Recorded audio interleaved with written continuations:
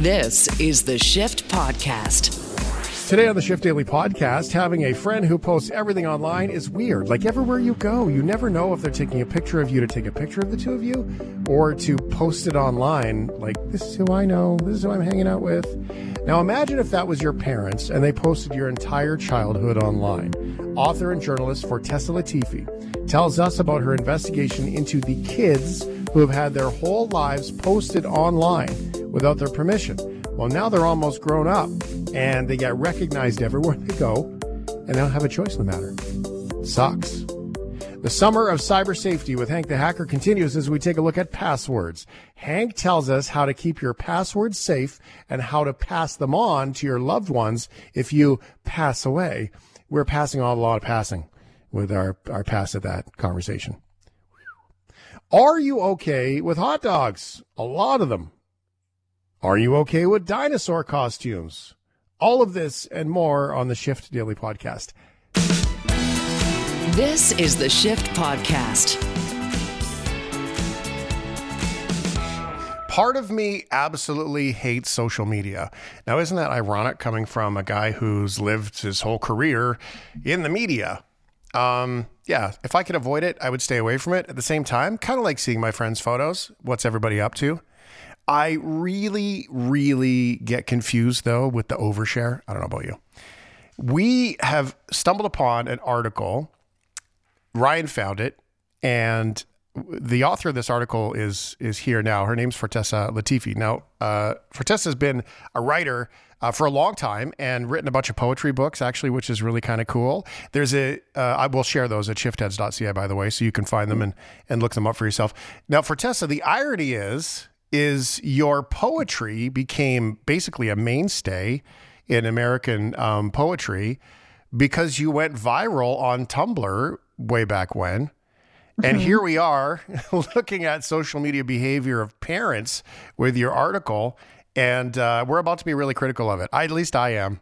I find the irony inescapable, and I find it quite beautiful, isn't it? That's what social media is to us. It's love-hate. Totally. I think you're right, but I just can't help but think it's totally different just because I was an adult when I made that choice versus an adult making that choice for me as a baby. So right, putting it out there for you. By the way, this is now your problem. My friends have said many times over, I have said many times over, put down the tablet, put down the screen. You got to get off the screen, get out in life. And as I get older in life and I mature, Fortessa, I find that connects with me more and more. Just to get out, get my hands dirty, live life a little bit. Yet we see this generation of parents, and I guess it still goes on, that have basically published with zero permission their entire children's lives, capitalized on it, profited off it, and published it all on the internet. And now the kids are left to pick up the pieces. Tell me about your article and the fundamental pieces of why you did it and what it's about. Right. So I've been thinking about the children of influencers and children who are made into influencers without their consent or really without their understanding of what they're undertaking. And during that kind of obsession of mine, I was falling down a few internet rabbit holes and I connected with the source that I called Claire in my article. So I don't use Claire's real name because she is not yet 18 and she's still living with her parents who run the family YouTube channel. And so she's not ready to say her actual name yet. But I mean, Claire, it's just fascinating. When I look her up online, I see videos of her as a toddler, as a young child, as a teenager. I mean, she literally grows up online and in front of millions of subscribers throughout hundreds of videos, and she didn't have a say in any of it. Now, some parenting things, people might say that, that's what parents do. They make decisions on our behalf. Just so you know, I agree with you. I'm just trying to be a little bit antagonistic.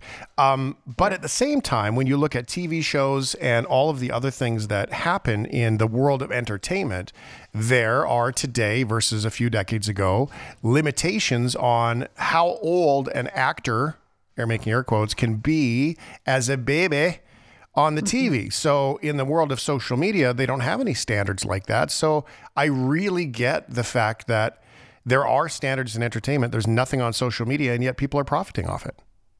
Right. I mean, there's literally, at least in the US, there are no labor laws that take into account child influencers. And there are activists and lawmakers who are pushing for protections for the privacy and the earnings of children of influencers and child influencers. But right now, I mean, the law is decades behind the culture. What have you found? The pain that carries forward with this Claire person, that Claire lives a life today she's internet famous, basically.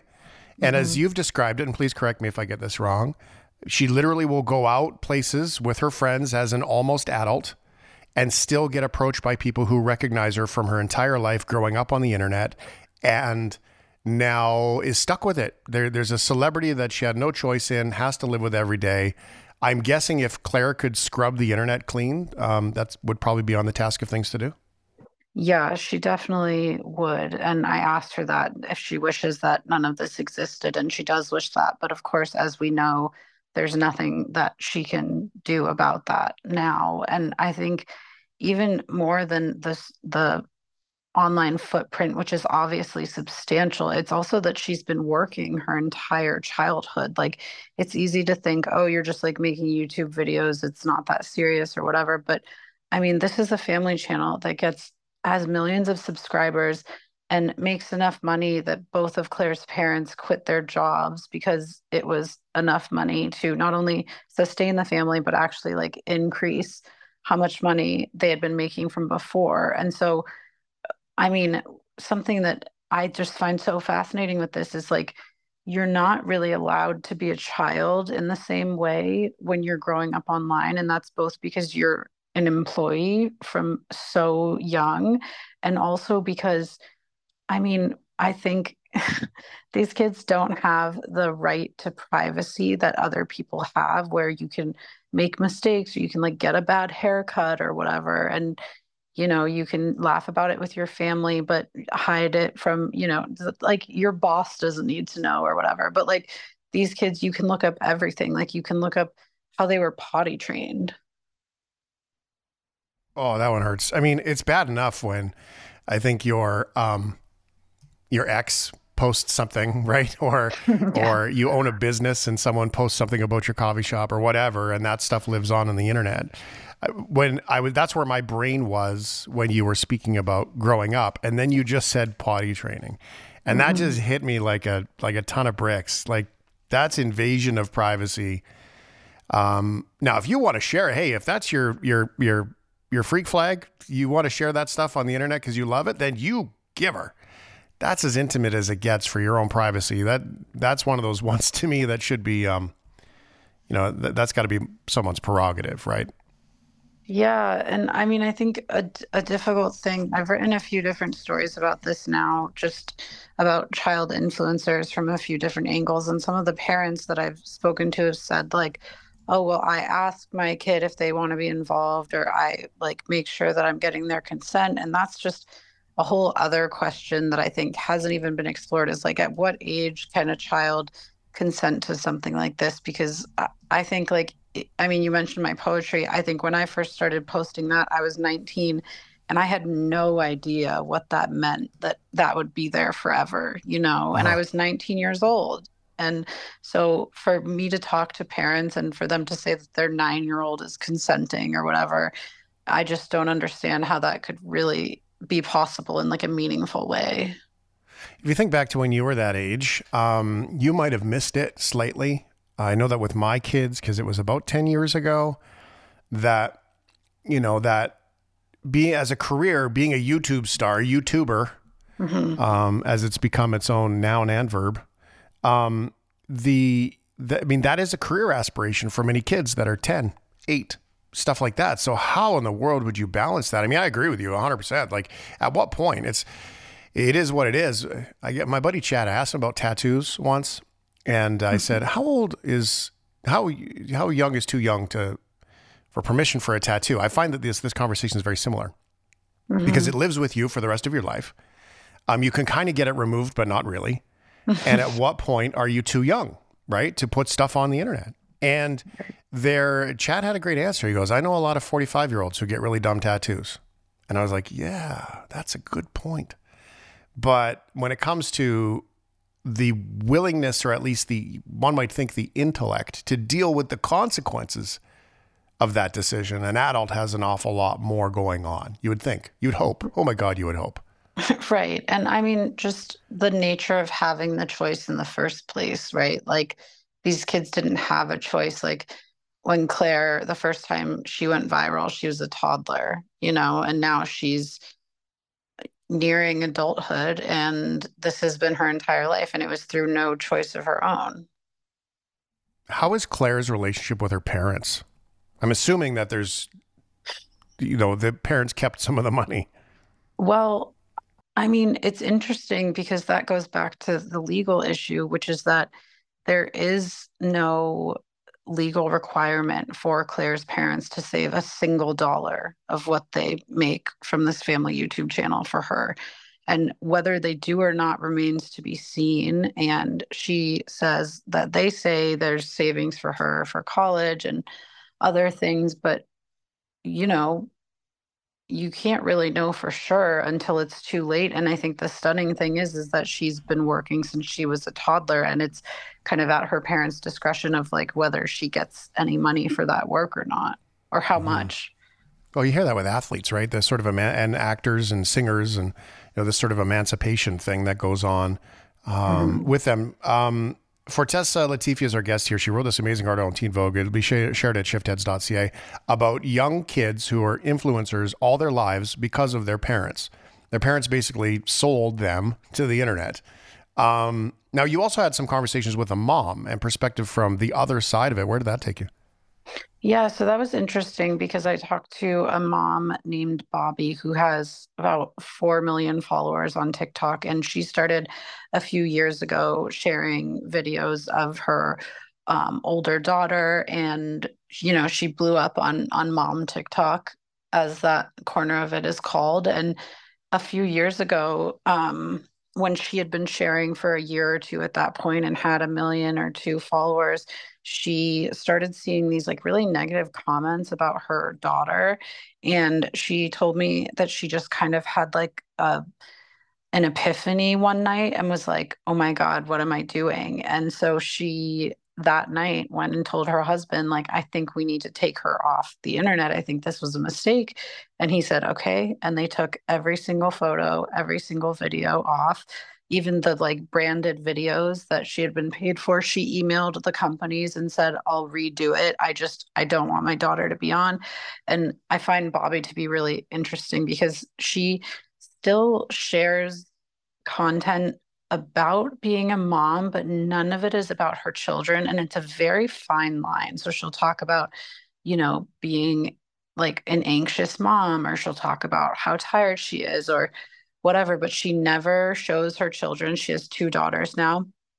And she also uses pseudonyms for them. And she calls the older one Richard and she calls the younger one Concrete. And it's just kind of like a joke for herself and her fans. And she just won't show them. She just refuses. And she said that she realized that her daughter is not always going to be just her little daughter, that she's going to be her own person, and she deserves the opportunity to write her own story of her life. As a poet, I'm sure that it lands for you a little bit differently. And what I really hear here is that journey, maybe it's philosophy, but this journey of ourselves, of the things that we have and the things that we're guardians of. Mm-hmm. That's what I hear. Maybe the wake up for Bobby was that she realized that the kids aren't hers to have, right? She's a guardian of the babies, right? And we often look in this real consumer-based society that, I have it, it's mine. Mm-hmm. And when you change that perspective, I think as we grow up a little bit, that nothing is really ours. Even the things that are in your house, I mean, your chair, if you just think of it as it's here and I have to care for it until it goes away. I'm a guardian of it. And if you think of life that way, that is a massive twist in wholeheartedness and authenticity and the way that we live. It's the way that we parent. It's conscious parenting. It's the way that we treat our family, our friends, the things in our lives. And yet most of us, and I'm guilty of it too, I spent most of my life doing it as well. I was have, gimme, get. And that was what my life was. Is that sort of the distinction where you're landing here? I think so. I think that's part of it.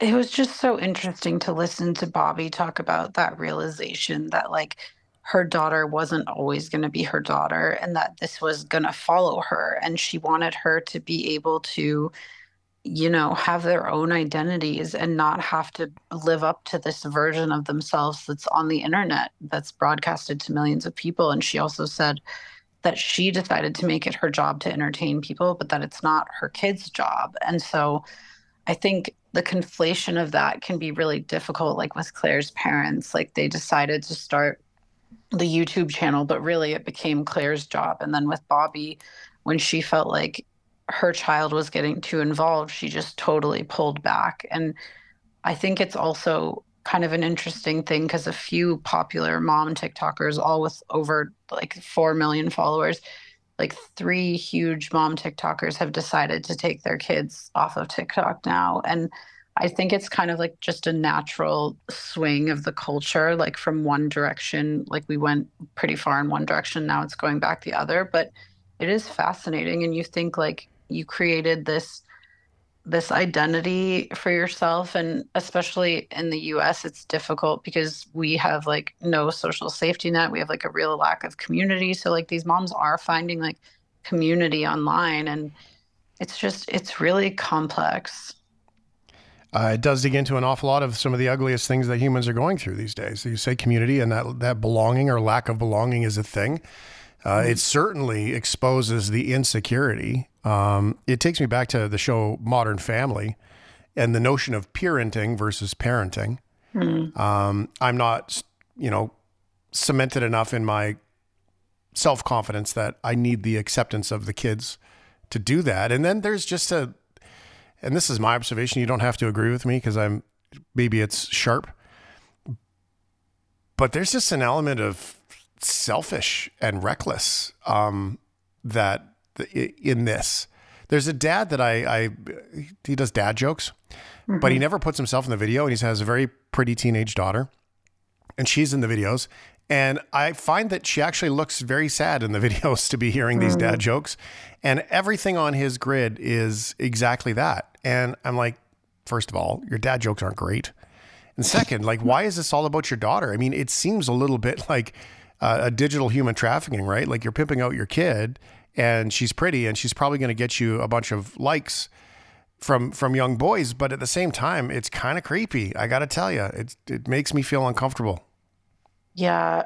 I mean, I do think that there's like a different discussion happening now around like how much are we putting online, and, just the understanding of like, if you look at TikTok videos of little kids, like there's a different amount of shares based on like what they're wearing or whatever. And it just starts to feel very uncomfortable very quickly. And I don't know that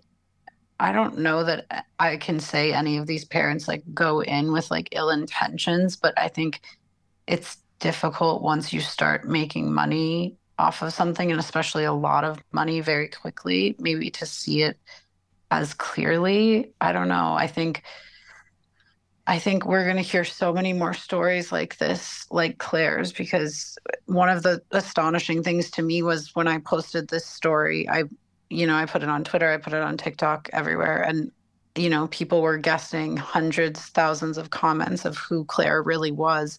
And I was so struck by how many options there were. Yeah. Oh, that's a scary notion. I feel like the word amplify comes to me for Tessa in this, that you can amplify the story of a kid and make some dollars and amplify your dollars, but you are also amplifying your insecurity. You're amplifying a lack of intention. You're amplifying, a lack of privacy and all those things. I mean, you can't have one without the other. And this is fascinating. You've done amazing work here. I love it. Thank you. It's scary though. Yeah.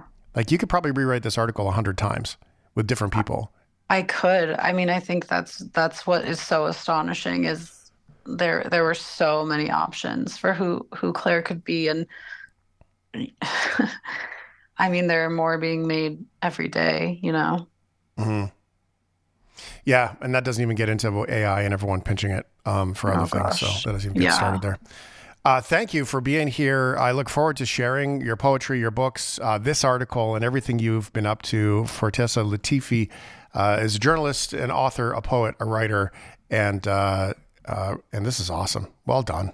Well, thank you so much. Thanks for having me. This is the Shift Podcast. System breach.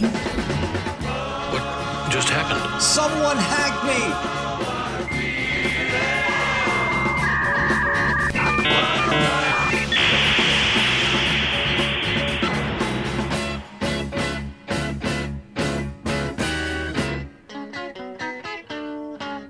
And, all right, there it is. Crowbar, which was Hank's dad's song.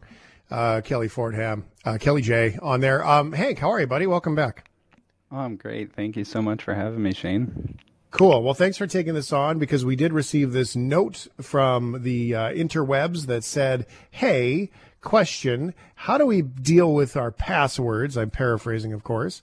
And I think it was a really good question, Hank. What did you think?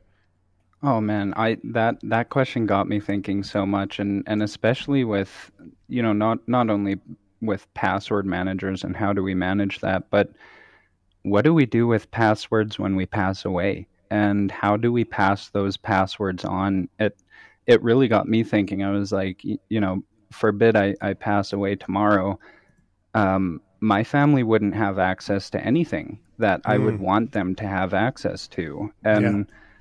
So it got me ironically, thinking about they'd have solutions. access to your browser history of all things, and you don't want them to see that part. You know, there's even solutions for that. You can even have beneficiaries and trustees clear stuff or delete passwords and delete history. That's interesting. So I have a friend of mine, Tim. His name was Tim Klassen. If you listen in radio anywhere in Canada, in Calgary, Sudbury, Montreal, you name it, he was everywhere. He was in Regina or Saskatoon for a bit too. And Tim passed away a few years ago, 5 years ago, in fact. And Tim's mom can't get into any of his stuff. And not that she needs to get into any of his stuff because it's all been closed now. But you know what she would really like is the little things. He has an iTunes account, an old school iTunes account where he used to buy the songs. And so all of those songs and playlists that he made are still inside that iTunes account, even though you know, it's sort of all migrated to the new world, but the playlists and stuff are still there. And she would just really like to be able to log in and hear some of his old songs, right, that he used to listen to, so she can get reminded of those things. And I found that, so that's older technology. But fast forward to today when my buddy, Steve passed away, when Steve Sheeran passed away, if you know Steve Sheeran, he's from Sarnia and from Banff. Steve had a profile on Spotify and it was public. And so the Fat Muffin profile there was Steve. I was able to go back and just listen to some of his playlists. So there you go. There's two. Don't need the password for Steve stuff because it's public, but this is a private thing. For the other playlists, you just like to be able to hear your person's music a little bit. So this gets really complicated quick and frankly quite touching if you can make it work. Man, and that's a really good point. I think of how, you know, with Facebook, how they handle people who've passed away. They just memorialize the account, and in your friend's case with iTunes, they completely lost access to what would be, you know, these little things, the memories, and for a lot of people, these are really important things. And but it's interesting to see that with some companies, the memories or this data is completely lost. And some companies are still able to handle it in a way where they give loved ones and beneficiaries access to data, but not sensitive data or not data that they shouldn't have access to. And I think that Bitwarden has a really genius solution with the ability to kind of have emergency access. So you can even set it up so if you're on vacation or you're away, you're in hospital or something's happened, or, again, God forbid, you've passed away, they can actually hand all of that down to the right person, the person that you've named as kind of your trustee, if you will, or the person that you've named as your trusted emergency contact. Yeah, see, that's quite fascinating because, you have people in your life where health changes and you have to take over. And how much easier would it be when you could have access to the important things quickly and easily, right? But still, you got to protect because sometimes there's, weird Uncle Bob who's just trying to be the bad guy and steal things, right? And you've got to make sure that you are, you got to keep weird Uncle Bob out and you got to keep the trusted loved one in. So how do we do that?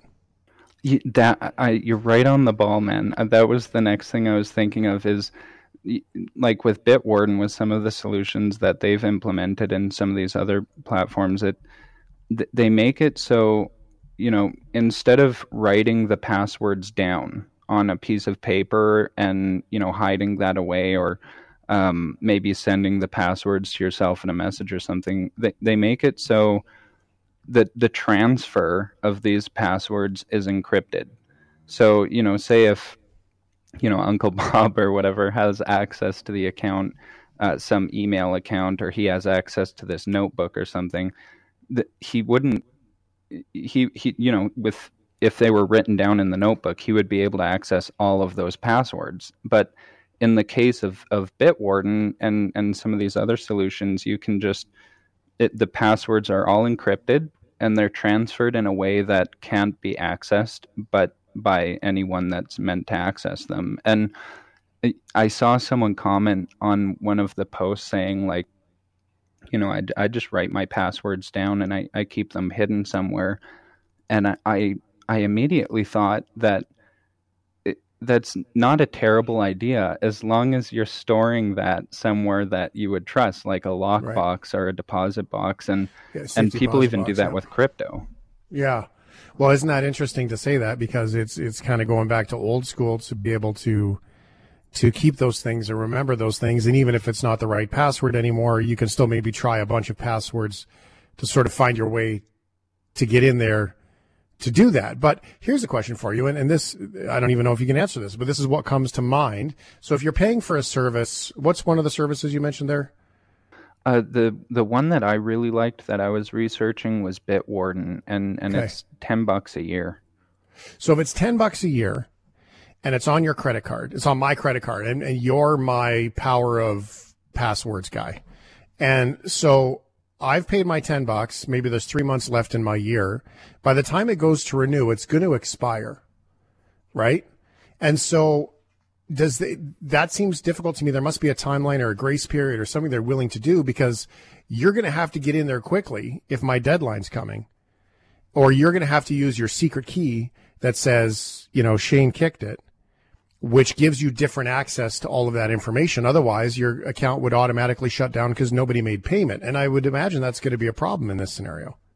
Yeah. And it kind of goes back to that, I guess the predicament, if you will, that, if you're not going to, if you don't have the paid or premium solution, which is $10 a year, which, the credit card might have been canceled and you forgot to change it, like anything can happen. And so it kind of does loop you back to that old school method, like you said, with, well, okay, here's my master password, or here's my master vault for my password manager, and I'm going to leave that in a lockbox or with a trustee or something in case if I pass away, then instead of having to, even then, if you didn't have the premium plan, you could make it so even with the free plan, all you're doing is handing down one password for the manager, and that might be through whatever legal scenario or legal method that you choose, or even through your will. But then they can log into the password manager without worry of an expired credit card or anything, and then they can access all the passwords that way. The only benefit that the premium or paid, I guess, thing has is that your emergency contact would be able to access it without having your master password. Okay, well, that makes sense, which is, again, quite fascinating and a solution. Now, didn't Facebook implement a thing a bunch of years ago where you could designate somebody as your sort of trustee if you died? Yeah, and so they had a feature, and I believe it's still actually pseudo implemented. And what I mean by that is anyone who had it enabled back then probably still has the ability to use it now, but I don't think you can enable it anymore. But they had the feature where you could pick 5 friends, and it was kind of your trusted contacts. And but the problem with that, and the reason that it got kind of, phased out, if you will, is because hackers started to target those trusted contacts and try and kind of social engineer them or hoodwink them into giving up a code. And I'm still going to stand by it. I think that having a contact, and even going as far as having 2 or 3 contacts that can help you manage these kinds of things, or your internet life in general, is absolutely a good idea, and it puts you at a huge advantage in terms of catching a scam before it gets too far, or making sure that you're using your web banking safely and things like that. Okay, that's fascinating. So if we're talking about passwords, it's Hank the Hacker here, and we're looking at all of these different bits and pieces. What you led me to believe, because if this is an old notion from Facebook, that means that info is still in that database out there. And it's a good reminder that just because it's deleted from view does not mean it's not archived. I mean, there's a difference between deleted and archived, right? And so it is possible that some of these websites have so much data that is old data we can't see, but that doesn't mean a hacker couldn't get at it if they got into some really system root stuff. Well, I even, I hate to bring it up, but I think of the MoveIt compromise that happened recently as an example of that. With MoveIt was a file transfer program or software, and it basically allowed you to transfer your images and files and documents over, but like over 122 companies were compromised because the MoveIt company got compromised. And because it was a file sharing or a file hosting service, there's tons of data that they had access to. Like, I think it's something over 15 million users from different companies and areas and industries that they were able to collect information on. And, again, I think this is something we spoke about a few months ago about how long this data should even be legally retained for, and how long should the data be allowed to be stored for until some hacker comes in and kind of scrapes it all away. Yeah. Well, yeah. Okay. Well, so there's 2 topics here that I hear, Hank, is that, if we're going to talk about our summer cyber safety, that means that there's 2 pieces there. In the TV show, Ted Lasso, I don't want to do a spoiler alert, but in the 3rd season, some of the celebrities that are celebrity characters in the show, they get hacked, and there's intimate movies that are released. And so that's one thing to have files that get hacked and taken. But if someone's got in their table somewhere that, Hank is my cousin, Ryan's my brother, and Jono's my uncle, and it's not publicly available, it was old data that was filled on the website 15 years ago, that gives them access to connect to the people in my life, unseen old data that's just garble in a table somewhere.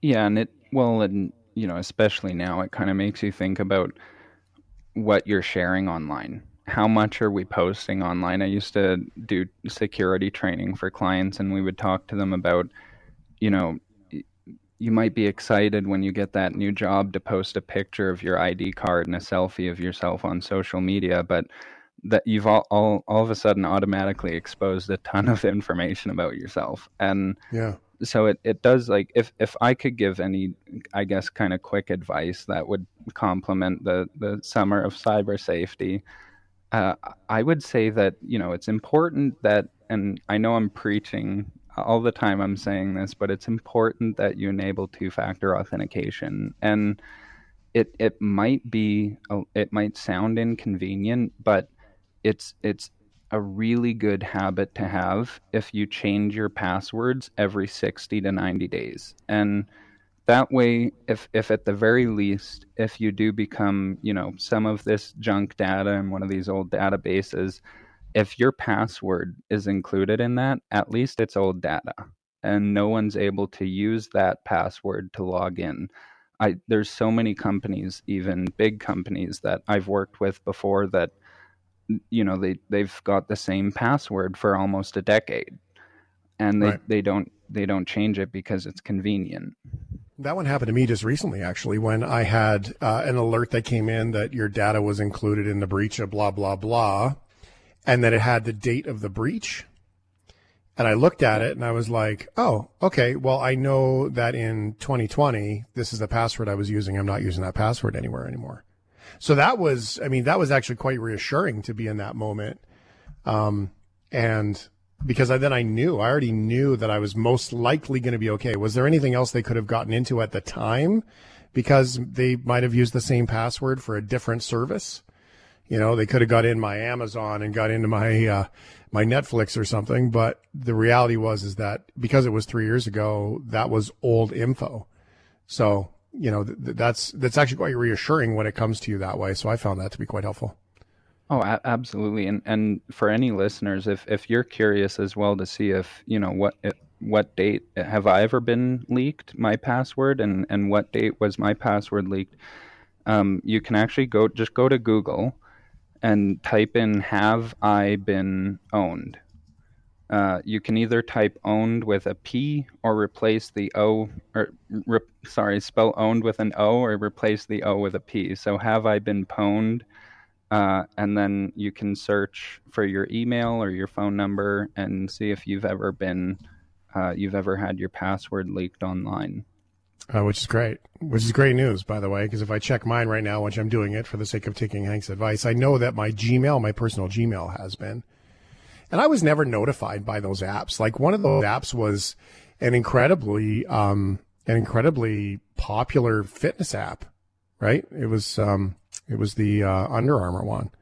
And I was shocked, and I didn't get a message. Nobody said. MyFitnessPal is what it was. I was also with Luxottica, which is the glasses company, and Canva in 2019, which is crazy to think. Like, those are big websites, dude. Oh, yeah. And you can even see, like, underneath on your results, you can even see what was leaked with that data. Was it a phone number? Was it an IP?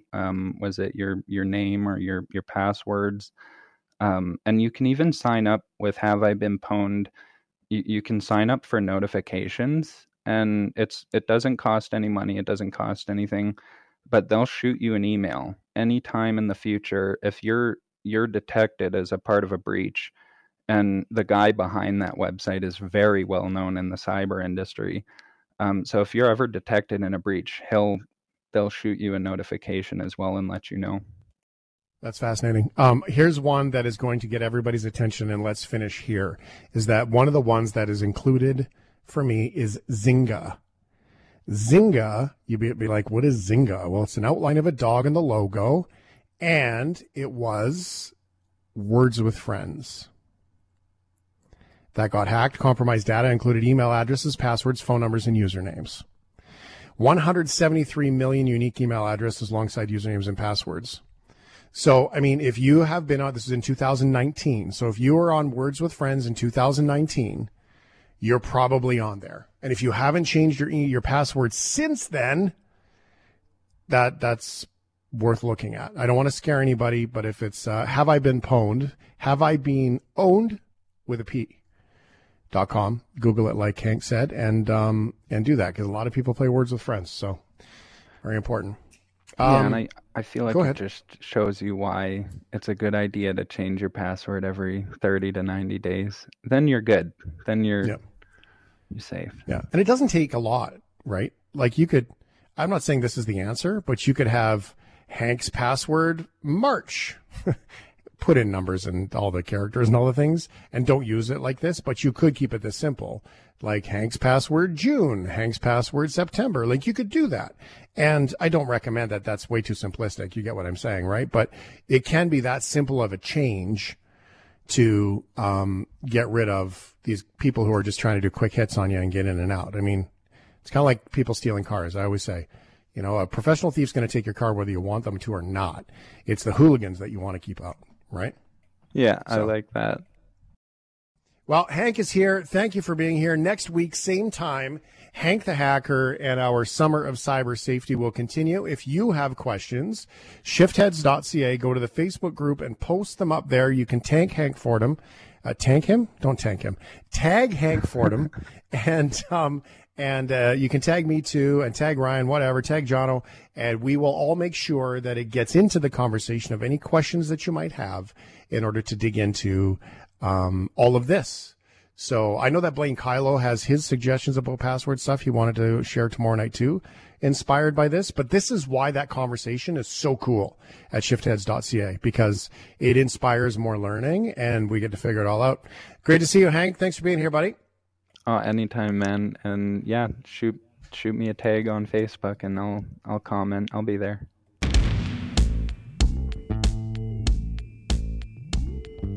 This is the Shift Podcast. Are you Okay. okay? Are you okay with? All right.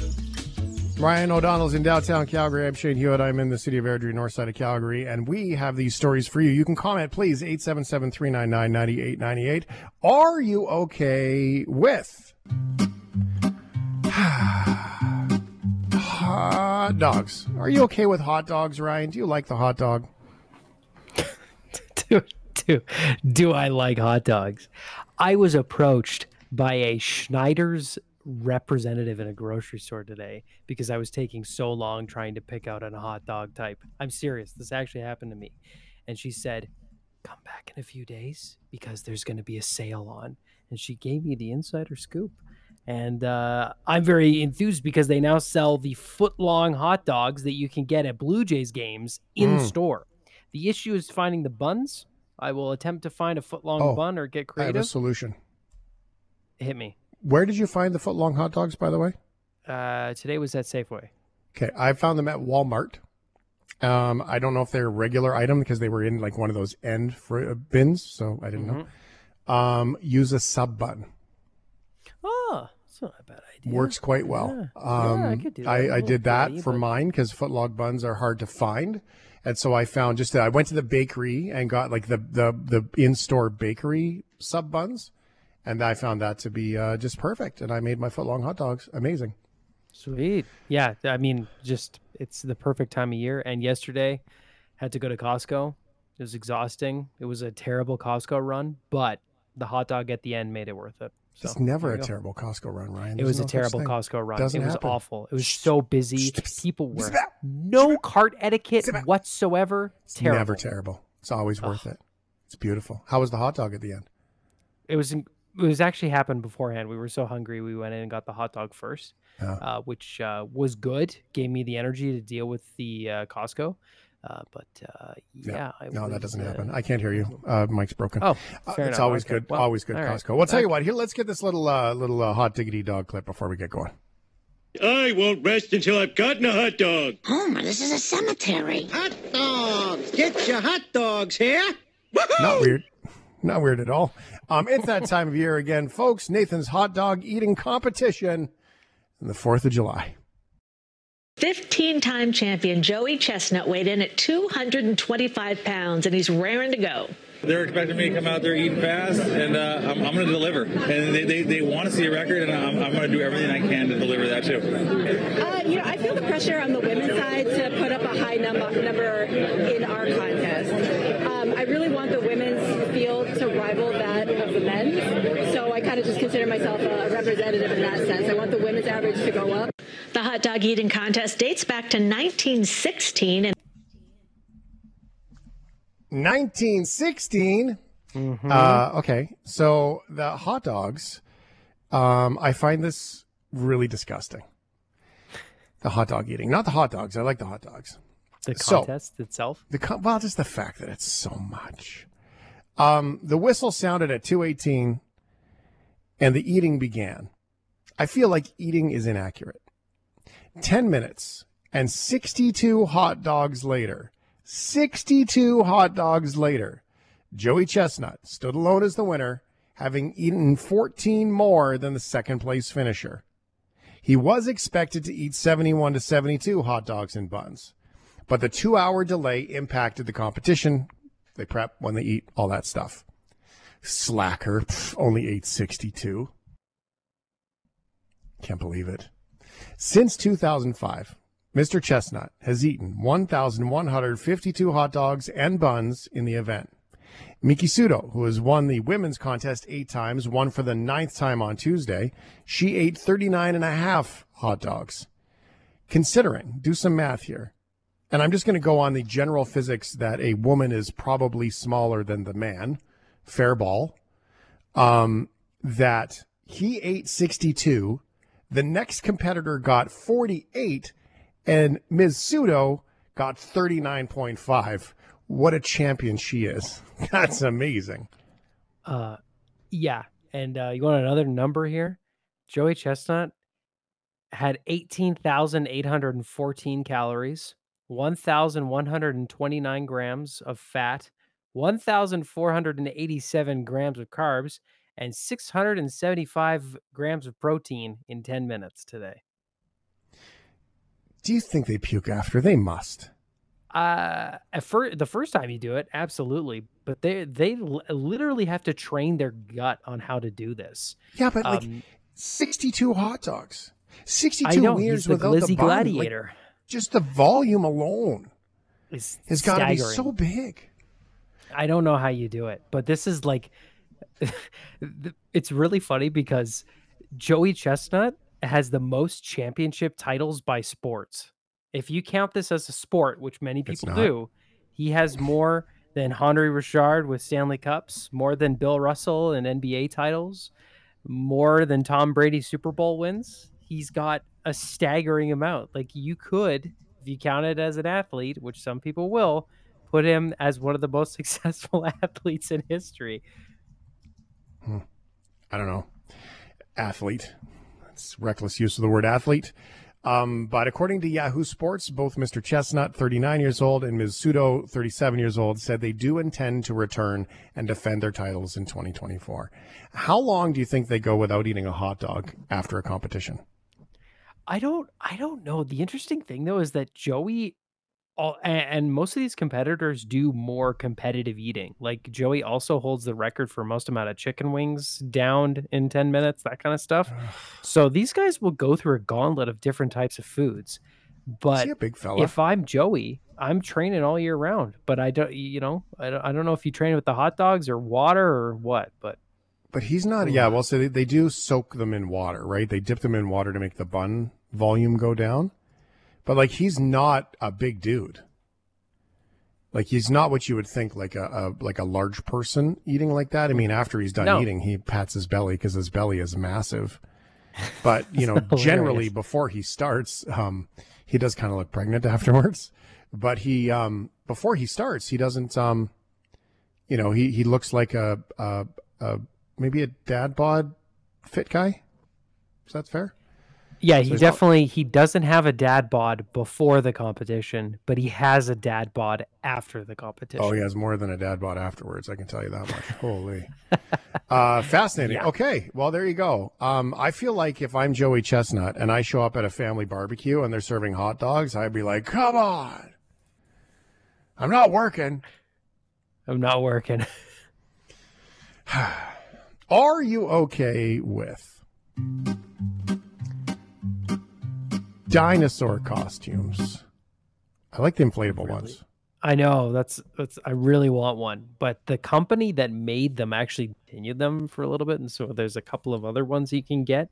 But here's the thing: like, the way I see it is, if you go to, let's say, like a comic expo, where you have people that put hundreds of hours and thousands of dollars into a costume, whether it's Darth Vader or some character from a video game, you'll get some pictures. But if you go dressed as a T-Rex in an inflatable costume, people will take the same amount of pictures because it's just objectively goofy and fun. I like them. My son had one of those, the brown dinosaur ones, where the inflatable ones. I think that's fun. I think that's really cool. So I think that everyone should have a dinosaur, like a dinosaur costume kicking around. Yes. You never know when you need it. Now, Richmond, Virginia, down in the States, since it is Independence Day yesterday, holds the unique record for having the largest dinosaur costume gathering, of course. Please remember that we need you to be fully inflated. You have to be covered from head to toe when we start our count. Line up. Everybody line up, please. Don't eat me. Come on. It's our T-Rex run. And I just got chills. We're trying to get the Guinness record for that, which is currently 243. So if we can get to 244, Richmond will have the record for the most T-Rexes in one place. That says how weird Richmond is. And honestly, let's keep it weird. Roar, roar, roar, roar, roar. Stop eating each other. Yeah, line up over here. You hear about T-Rexes, you think about running around the park, and that excites people is what I think makes Richmond Richmond. So it's good to see and feel this energy. You guys look dynamite! Wait till you see it. It's fantastic. 3, 2, 1! How can you not have fun dressed in a dinosaur costume? Let's hear some good growls, too! That sounds like a riot. What a great host. Yeah, you got it. You understood the assignment. No kidding. Okay, Jono, can you play the first 2 seconds of that clip when he talks up to being inflated? Please remember that we need you to be fully inflated. You have to be covered from head to toe. See, fully inflated. When you ended at fully inflated, do it again and cut it off at fully inflated. Please remember that we need you to be fully inflated. See, that to me is way out of context. Yes. If we played that out of context, you would have no idea what this Are You OK was about. That's so good. That was WTRV 6. I do salute the host there. Great job. Richmond held on to that record until Portland broke it until now. With a fun and different way to celebrate Canada Day, Dundurn, Saskatchewan aimed to break the current world record of 380 inflatable dinosaurs. With over 1,163 people dressed in inflatable dinosaur costumes. It isn't official yet, but the town and out-of-town guests celebrated their victory. People from all over traveled to support Dundurn, Saskatchewan's attempt to break the world record, with people coming as far as Arizona, Vancouver Island, Edmonton, Winnipeg, as well as locals from nearby towns around Saskatchewan to be an inflatable dinosaur. What a great party. And if you had no idea what was happening, when you're driving and there's a marathon or something, or a bicycle race, and you're driving along and you're like, oh, bike race. Or you're driving along and you're like, oh, must be a marathon. Driving along, you're like, what in the world is that? As 1,000 inflatable dinosaurs run by. They were dancing, and there's some fantastic video of the event. Now it's all on Twitter, so trying to share it on Facebook might be a bit of interesting right now. Yeah, you can't do that. Yeah, you can't do that right now. We'll find a solution, but the video is up at globalnews.ca. It is an outstanding moment, a Canadian heritage moment. And I also just want to take a second to say I really, really love the name Dundurn. That's an awesome name for a town. Dundurn. Yeah. It's got a nice ring to it. I'm from Dundurn. Love it. If you're from Dundurn and you're listening right now, please text us 877-399-9898. Give us a tidbit. Do you have a rink? Or what time does the baseball park close? I don't know. Send us something. Okay. Are you okay with empty flights? I miss the days of empty flights. Every single flight. Loved it. Flying in COVID? It's gone. When I flew during COVID, that was amazing. Nobody in the middle seats. There was lots of times there was nobody on the flight. There was one flight I'll never forget. Toronto to Calgary, WestJet, 787, which is the Dreamliner, the big one, 320 seats. Got on the plane. I was sitting in the front. I got a pod that day. And, you're sitting in the front. You board first, so you don't even know who's on the plane, right? So you don't go to the back. And it was my first time in a pod. I thought it was amazing. You lie down. It's absolutely the experience of a lifetime. It's like driving with a heated steering wheel for the first time. Amazing. And when the plane comes to the gate in Calgary. The front two areas, they get off first, right? Zones. And so you get off from the front two areas and you go, and in the back of that plane, which is probably somewhere around the world of 290 to 300 seats, 3 people. Oh, 3 people. That's just, you'll never ever experience that like again in your life. I don't think so. I don't even mind like half full flights. I remember used to be able to fly to Toronto from Calgary, and it would be rare that it would be fully packed. But every single flight that I have been on since 2021 has been completely full to the point where the plane feels uncomfortable because just people bring all the carry on, and yeah, I miss it. I miss it dearly. Well, if you can imagine having a flight all to yourself, and we don't mean like a little private jet. It's all fancy, but it's like you and 3 seats. We're talking proper 737, typical, jet that you would fly from commercially, right? All of that, all to yourself, something that would never happen, almost. Bill Stringer, who was flying from Oklahoma City to Charlotte, North Carolina, his flight ended up being delayed nearly 18 hours. And by the time that flight was ready, every other passenger had booked another flight. So Stringer got the whole plane to himself. Despite the ordeal, Stringer actually felt bad for the crew.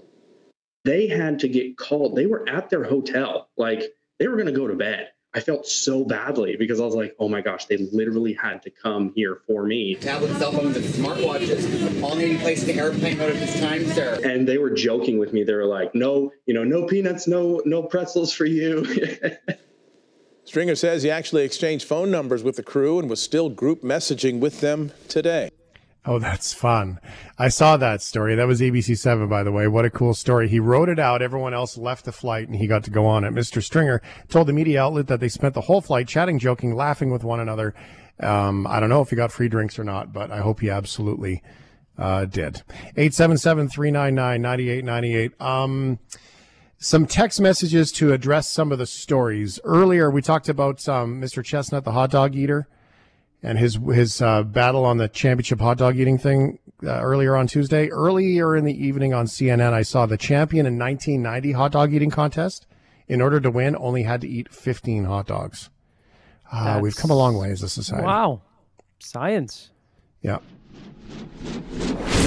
Thanks for listening to the Shift Podcast. Make sure you subscribe, rate, and review the show, and share with anyone you like. Get it on Apple Podcasts, Google Podcasts, Spotify, and CuriousCast.ca.